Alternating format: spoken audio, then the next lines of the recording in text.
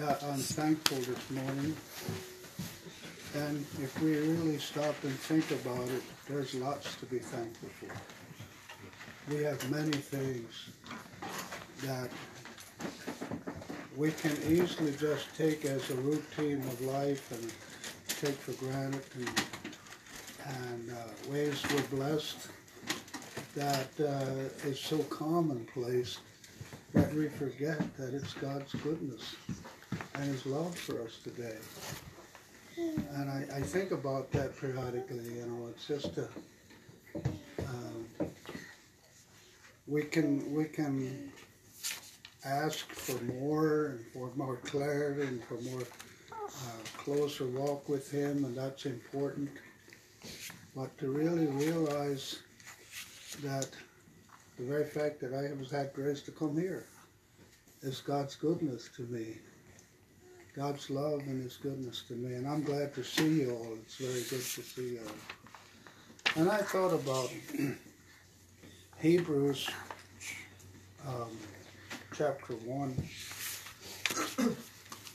I'm going to read some verses here about our Lord Jesus.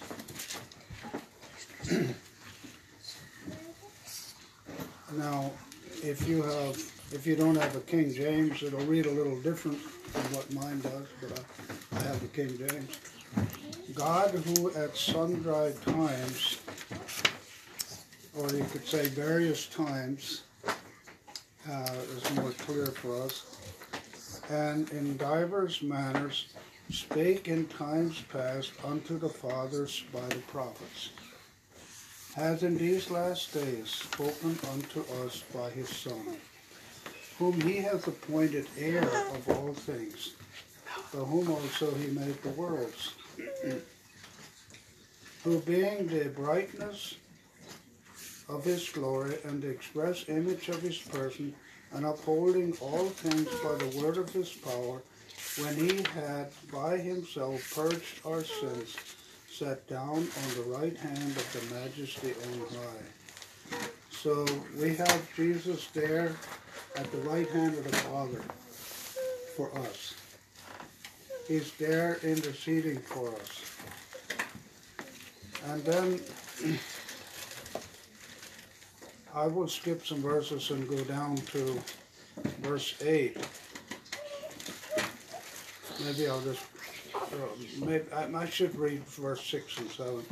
And again, when He bringeth in the firstborn, or first begotten, into the world, He saith, and let all the angels of God worship Him. And of the angels He saith, who maketh His angels spirits, and His ministers a flame of fire. But unto the Son He said, Thy throne, O God, is forever and ever. A scepter of righteousness is the scepter of Thy kingdom. Thou hast loved righteousness, and hated iniquity. Therefore God, even Thy God, hath anointed Thee with the oil of gladness above Thy fellows. So, Thou hast loved righteousness. This is why happened what it did when He came to the baptism. He was baptized, and then the Spirit came down as a dove on Him, and God spoke and said, This is my beloved Son, whom I am well pleased. God loves righteousness so much, and Jesus came to show us the way, show us the Father, and help us to understand the Father, and help us to get a desire for righteousness. And He spoke about that in His first message on the Mount. Blessed are those who hunger and thirst after righteousness, for they shall be filled. And that's in Matthew 5. Righteousness. See, we as human beings, we love freedom. But freedom outside righteousness is not true freedom. So, people we as people tend to put more weight on freedom than we do righteousness. But that's wrong. That's not what God is looking for. A freedom apart from righteousness is still a freedom that the world seeks after. Freedom to do my own thing. Freedom to do what I want. But a freedom to do God's will, that's what God wants to work in our hearts. A desire to do God's will to the point where we're willing to give up everything of ourselves, our own interests, and just present ourselves to God for His purpose and for His work. So I'm really motivated by that thought that if we come short, if something isn't going in the direction we think it should go, maybe we're still hanging on too much to a freedom that isn't sent by God. A freedom to live after our own desires. And that was the problem with the children of Israel all through their history of time, that they wanted to do their thing. And at the same time claim God's blessing and God's approval of their life. And if you want to turn with me to Psalms 50, I want to read something there.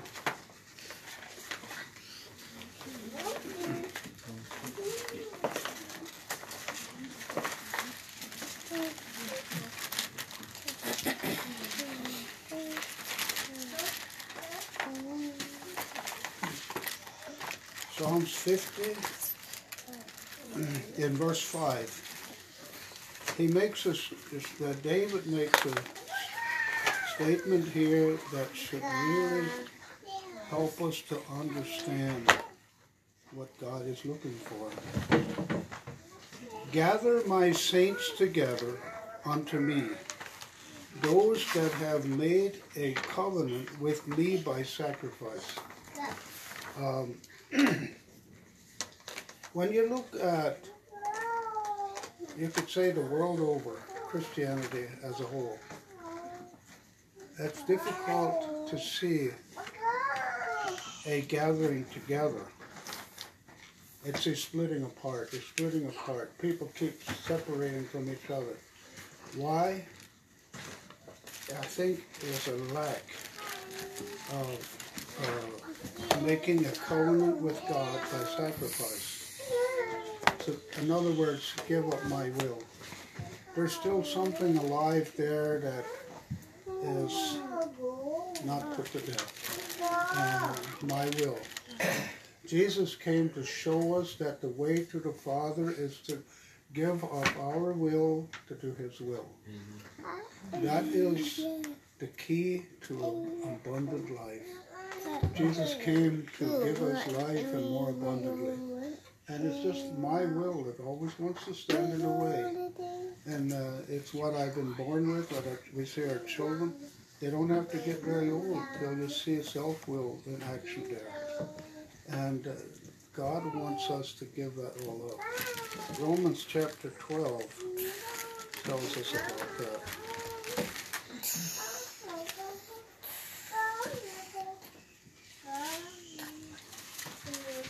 In verse 1, I beseech you therefore, brethren, by the mercies of God, that ye present your bodies a living sacrifice, holy, acceptable unto God, which is your reasonable service. And be not conformed to this world. A lot of times, I believe what happens, people skip verse 1 and start in verse 2, be not conformed to this world. But what kind of nonconformity to the world do they have if they don't have verse 1? What kind of nonconformity? We see it all over the place. Be not conformed to this world. I grew up with that. And there's many different churches who have a certain type of nonconformity to the world. But nonconformity to the world is my body presented to God to do His will. It's not anything less and not anything more than that. It's just that I give myself to God. I don't reserve anything for myself. If I do, I'm going to come short of short of the glory of God. So if I just present myself to God to do His will, I don't have to know the outcome of that, because we know that God will make sure that the outcome of that will be that I become what He has wanted me to be all along. And so just, and there's also within that, there's there's not to be any, hurry up God, I want to know what it is, you know. It's, I have to wait on God. I present my body to God, and I wait on God to perform His work in me, because there's lots to be done. So then I reach the goal as I remain there, crucified with Christ, denying myself, taking up my cross, and following Him. So that's just the thoughts I've been entertaining in the last while. Is that's the key. That's what makes, so that if I follow that, that's what makes me so that I'm different than just a religious person who has a set of rules that I go by, to live by, and or you know, we can discuss all kinds of scripture verses, but if I don't start with that, I'm not really in tune with God. I'm not where God can work with me and help me to become transformed to be like Christ. I'm supposed to be like the Master. It says a servant is not above his Lord. If I can gain a life like Jesus without going the way He went, then I'm behaving as though I'm above my Lord. But I have to sacrifice all like He did, so that the price is the same.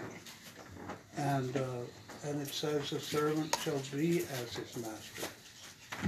So if I follow in the footsteps Jesus walked, I'm going to become like Him. I will be like Him. God is not going to shortchange us. He's not going to cheat on us. He's going to give us what we deserve. And what we have, if we have surrendered our life to Him, and don't worry about what your job is today. Just do it faithfully, and God will lead you further and further and further. As we are cleansed, we gain more of Him. We gain more of that life that comes from Jesus. So, praise God, there's a way that is open for us. And that's the way to be sacrificed. And we will be able to not be conformed to the world, even if outwardly I don't look like I changed anything. But if I'm changed from within, I get to know all about the outward too, you know, how I should be. But it takes time. I can't start on the outward to be not conformed to the world. I have to start with Him. God be praised for that way. And those are the saints that He wants to gather together. The others will not be able to fit. If we haven't gone that way, we're not going to fit. So. I was reading this last night. I've been reading through the biography of George Mueller. When he was a young Christian, he was trying to discern God's will. He was talking about how he had such an impatient spirit, and that there's a couple of times that he wanted the answers to things, and he would cast lots, like using dice to try to figure out God's will. And he realized that he was using that as a substitute for patience, and he followed through with whatever the law had said, and he did it like 3 different occasions, and all 3 times it failed. And he abandoned it and saw that it wasn't a substitute for patience, and you know, he talked about how the carnal man doesn't have patience. The flesh wants to know, okay, God, you know, what is it right away? They went into the direction right away, and but God calls us to be patient.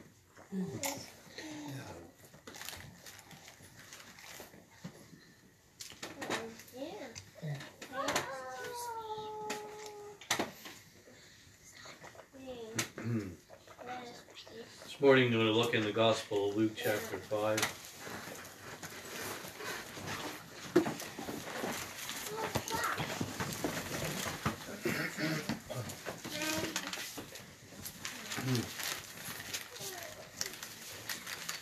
Luke chapter 5.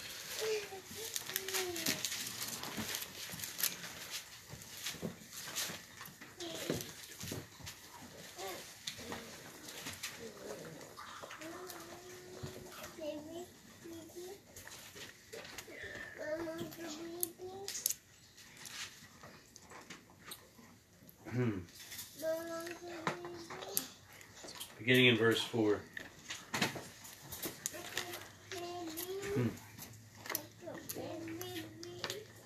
When he had stopped speaking, he said to Simon, "Launch out into the deep and let down your nets for a catch." But Simon answered and said, "Master, we have toiled all night and caught nothing. Nevertheless, at your word, I will let down the net." And when they had done this, they caught a great number of fish, and their net was breaking. So they signaled to their partners in the other boat to come and help them.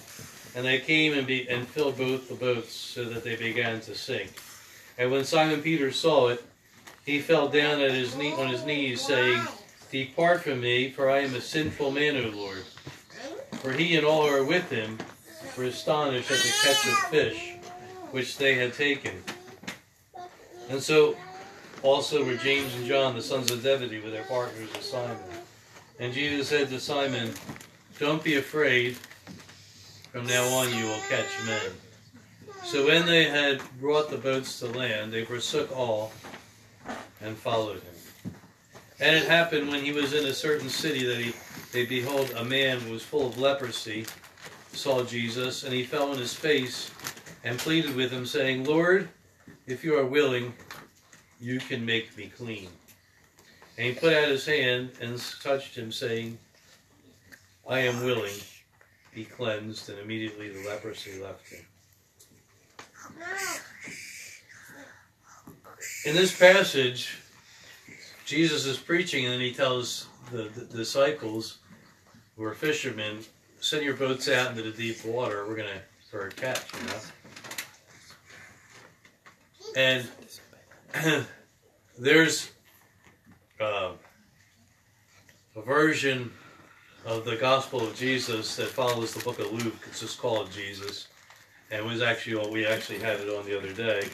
And at this point, where it follows the story of Luke, the person who plays Peter, when Jesus says to him, you know, go out for a catch and everything, he just looks at Jesus and he sighs. He says, "Master," you know, he sighs. He says, "We've been here out fishing all night. We didn't catch anything." Well, but because you told us that we're going to do it. So he's kind of just saying it to appease Jesus because of his respect for Jesus and everything. So he goes out and does it. And he doesn't believe this is not anything's going to happen. He just does it. That's why he says that to Jesus. "You're telling us to go out. We've been out all night. Didn't catch anything." And then they catch this huge catch that both ships start to sink. And he is confronted by the power of God, and he is astonished. And he gets down his knees, and he doesn't say, "Well, that was great," or "Wow," or any of that stuff. He looks at himself and says, "Depart from me, Lord, for I am a sinful man." He sees when he's who Jesus is, he sees his power, and he sees himself. And he sees that he's not worth his unworthiness. And he tells Jesus to get away from him. You see that later on, when Jesus comes on the shore, and there's a man is filled with demons, and Jesus casts all the demons out of him, and he's in his right mind, and the people from the city tell him to go away. Get away from here. Fear.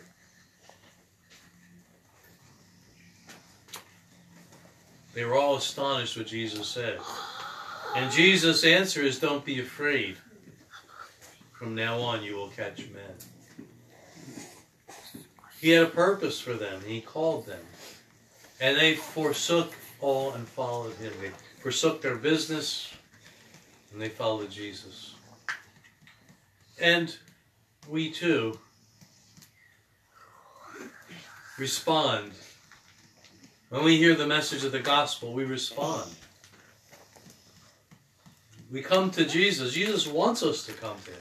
Doesn't matter what we've been doing. Doesn't matter how sinful we've been. Doesn't matter how young we are. Doesn't matter how old we are. It's an open invitation. Come to me. I'm going to make something change you and make you, as Dan was just talking about, according to the Father's will. I'm going to make you what I want you to be, not what you want to be, not what the world wants you to be, not what the devil wants you to be. God is going to make you what he wants you to be. Come to him and embrace his lordship. They forsook all and followed him. God had a plan for the disciples. He says, you're going to stop catching fish, and you're going to catch men. You're done with this business. You're going to, for the most part, you're going to follow me, and you're going to preach the gospel. And then somebody comes to Jesus as leprosy. And he says, if you're willing, I can be cleansed. And Jesus says, I am willing, be cleansed. There's the recognition that we must have that Jesus has the power not only to forgive us our sins, but to cleanse us from all unrighteousness. Amen. Everything that is inside of our heart that's not right. We read that last week when we were talking about how that we are defiled from within, from what's inside of us. It comes out of our mouth. It talks about how the tongue can't be tamed. It's full of deadly poison. It's set on fire from hell. And everybody just shrugs, okay, well, how can God find fault with any of us then? If we're all like that, who can tame tongue? Nobody, okay. And he says, come to me and I can change you. I can cleanse you. We can come to Jesus and say, Lord, if you're willing, you can cleanse me of all unrighteousness. You can forgive me of my sins because you died on the cross for me. And Jesus' answer is, I am willing. He said, no, anyone who comes to me, I in no way will cast out. No way I will cast him out. He wants us to come to him and be cleansed.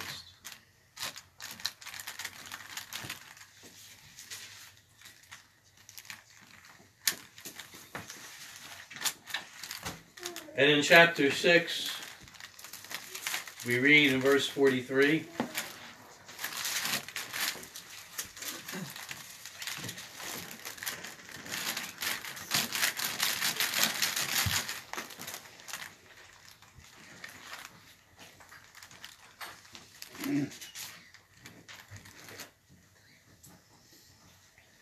John 6:43, a good tree does not bear bad fruit, nor does a bad tree bear good fruit.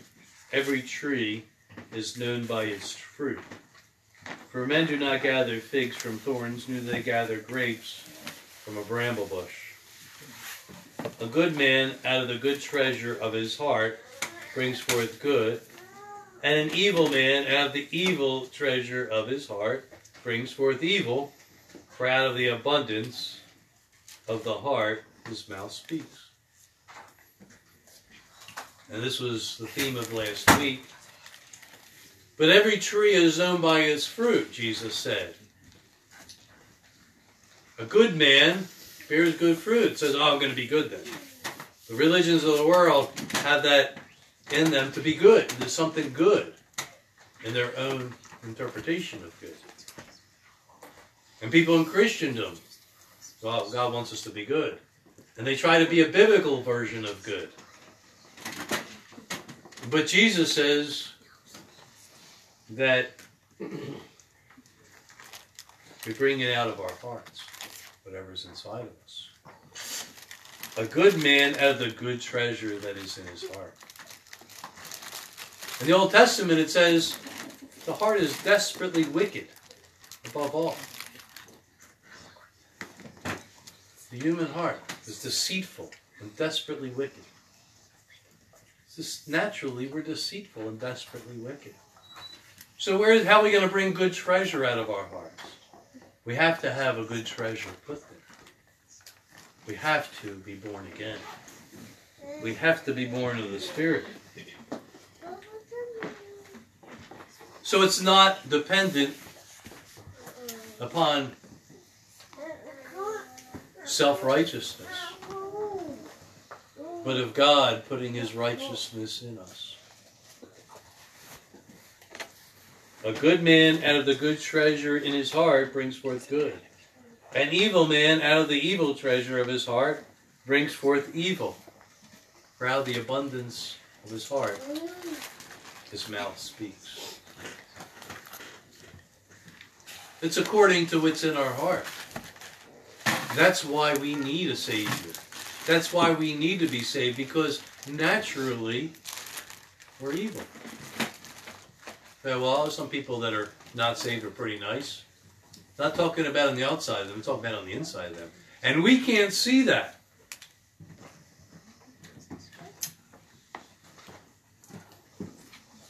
But the fruit of the Spirit is born by those who walk in the Spirit. You read from Galatians 5. And you cannot walk in the Spirit unless you have the Spirit of God. And so that's why he says, why do you call me Lord, Lord, and don't do the things which I say, in verse 46. We need to be changed so that we can live the life of Jesus. That's a lot more demanding than being good according to the world's standard. Laying down your life, giving yourself love, putting others before yourself as a way of life, not as a show, but as a way of life. When people aren't looking, we need to be changed. God is offering to each of us that, and many of us have embraced it. We must continue in that. Continue in the good treasure that God has put in our heart. If indeed He has saved that indeed we are born again and have received the Spirit of God. But if we don't see that, whether you're young or old or anywhere in between, this message is for all. I remember a man I worked with telling me, when we were talking about the gospel, he said he believed it. He said, I'm not ready to live. Because that's for when people are old. He says, I'm young. He said, I want to have fun. I want to go out. He left our job that year, and then I seen him 20 years later. And I saw he came back because he wanted to work there again, and he wanted to talk to the boss, and he asked me some things about the job, and I started asking him about how he was doing. And 20 years later, he was still living the same way. He was in his 40s now, and he was still living with a woman. He was still living the same life. He's getting older. The clock's ticking. When you harden your heart, like that, there's no telling that you're going to come back. Today is the day to embrace God's calling. Today is the day.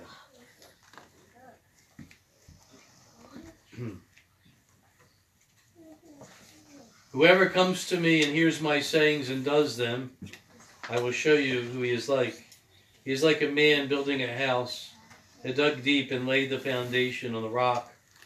And when the flood rose, the stream beat vehemently, that means fiercely, against the house, and could not shake it, and it was founded on the rock. But he who heard it did nothing. It was like a man who built a house on the earth without a foundation, against which the stream beat vehemently, and immediately it fell, and the ruin of that house was great. Many people are building their house on a false foundation. And unfortunately, many in Christendom are too. Many young folks don't have the vision about this, the truth of this in our times. Many who have been professing Christ for a long time don't see this. That you must build your house by hearing the words of Jesus and following them and not rejecting them. That even means loving your enemies and those who do evil to you. That means turning the other cheek when the boss is nasty to you, or your wife doesn't respect you, or your husband is harsh with you, or your children aren't obeying you, and on and on and on. The life of Jesus. Listen to him and follow him. It's the leading of the Holy Spirit. We find the leading of the Holy Spirit in the Word of God. And we can read it over and over again. And it's just a book. And just words. And we can be deaf to it. And we can fall asleep in the middle of a chapter. Because we've heard it all before. And we're dull of hearing. But the Spirit of God is speaking to us. We're not hearing. We have to hear the words of Jesus. Whoever comes to me and hears my sayings. You have to hear what he's saying. Not be dull of hearing. For heart is hard, it will be dull of hearing. You must come to him. And then we can hear. We must come to him in humility. And then we can hear. Draw near to God, and God will draw near to you. Pray.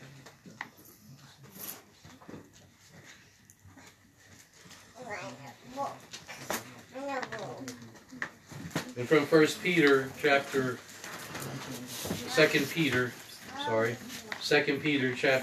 1.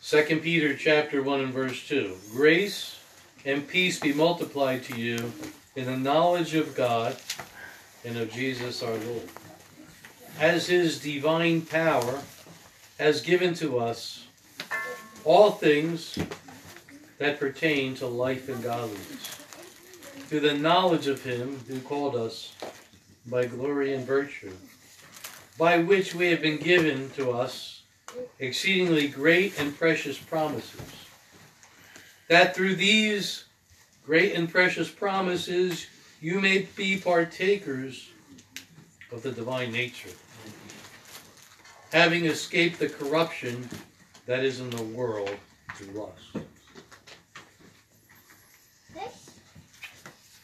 This is where it all comes to light and makes sense. Is that we have become, through the promises of God, partakers of the nature of God. He gives us his nature. He gives us his spirit. And that's how we can follow Jesus. Be led by the Spirit and bear the fruit of the Spirit. When we look inside of ourselves and say, I'm not adequate, we're looking in the wrong place. Not look at ourselves and our own natural abilities, but understand that the same Spirit lives in us that raised Jesus from the dead. The Spirit of God, the supernatural Spirit, that caused all those fish to go into that net, that made Peter fall to his knees in astonishment, that cleansed the leper, that caused Christians to love each other, the way we see it in the book of Acts. Same Spirit. So that we can still love one another fervently with a pure heart.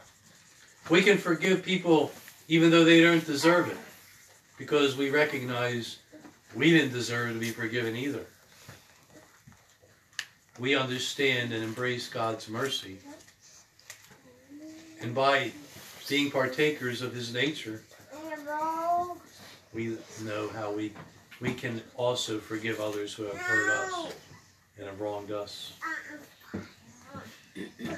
God's nature causes us to live like God. But we can resist that nature, as we have seen and watched ourselves do. Or we can lay down our lives and embrace that nature. Pick up the cross and follow Him. That's what I have to share today. His divine power has given this to us. The power of God has given to us everything we need to live the life of Christ upon us.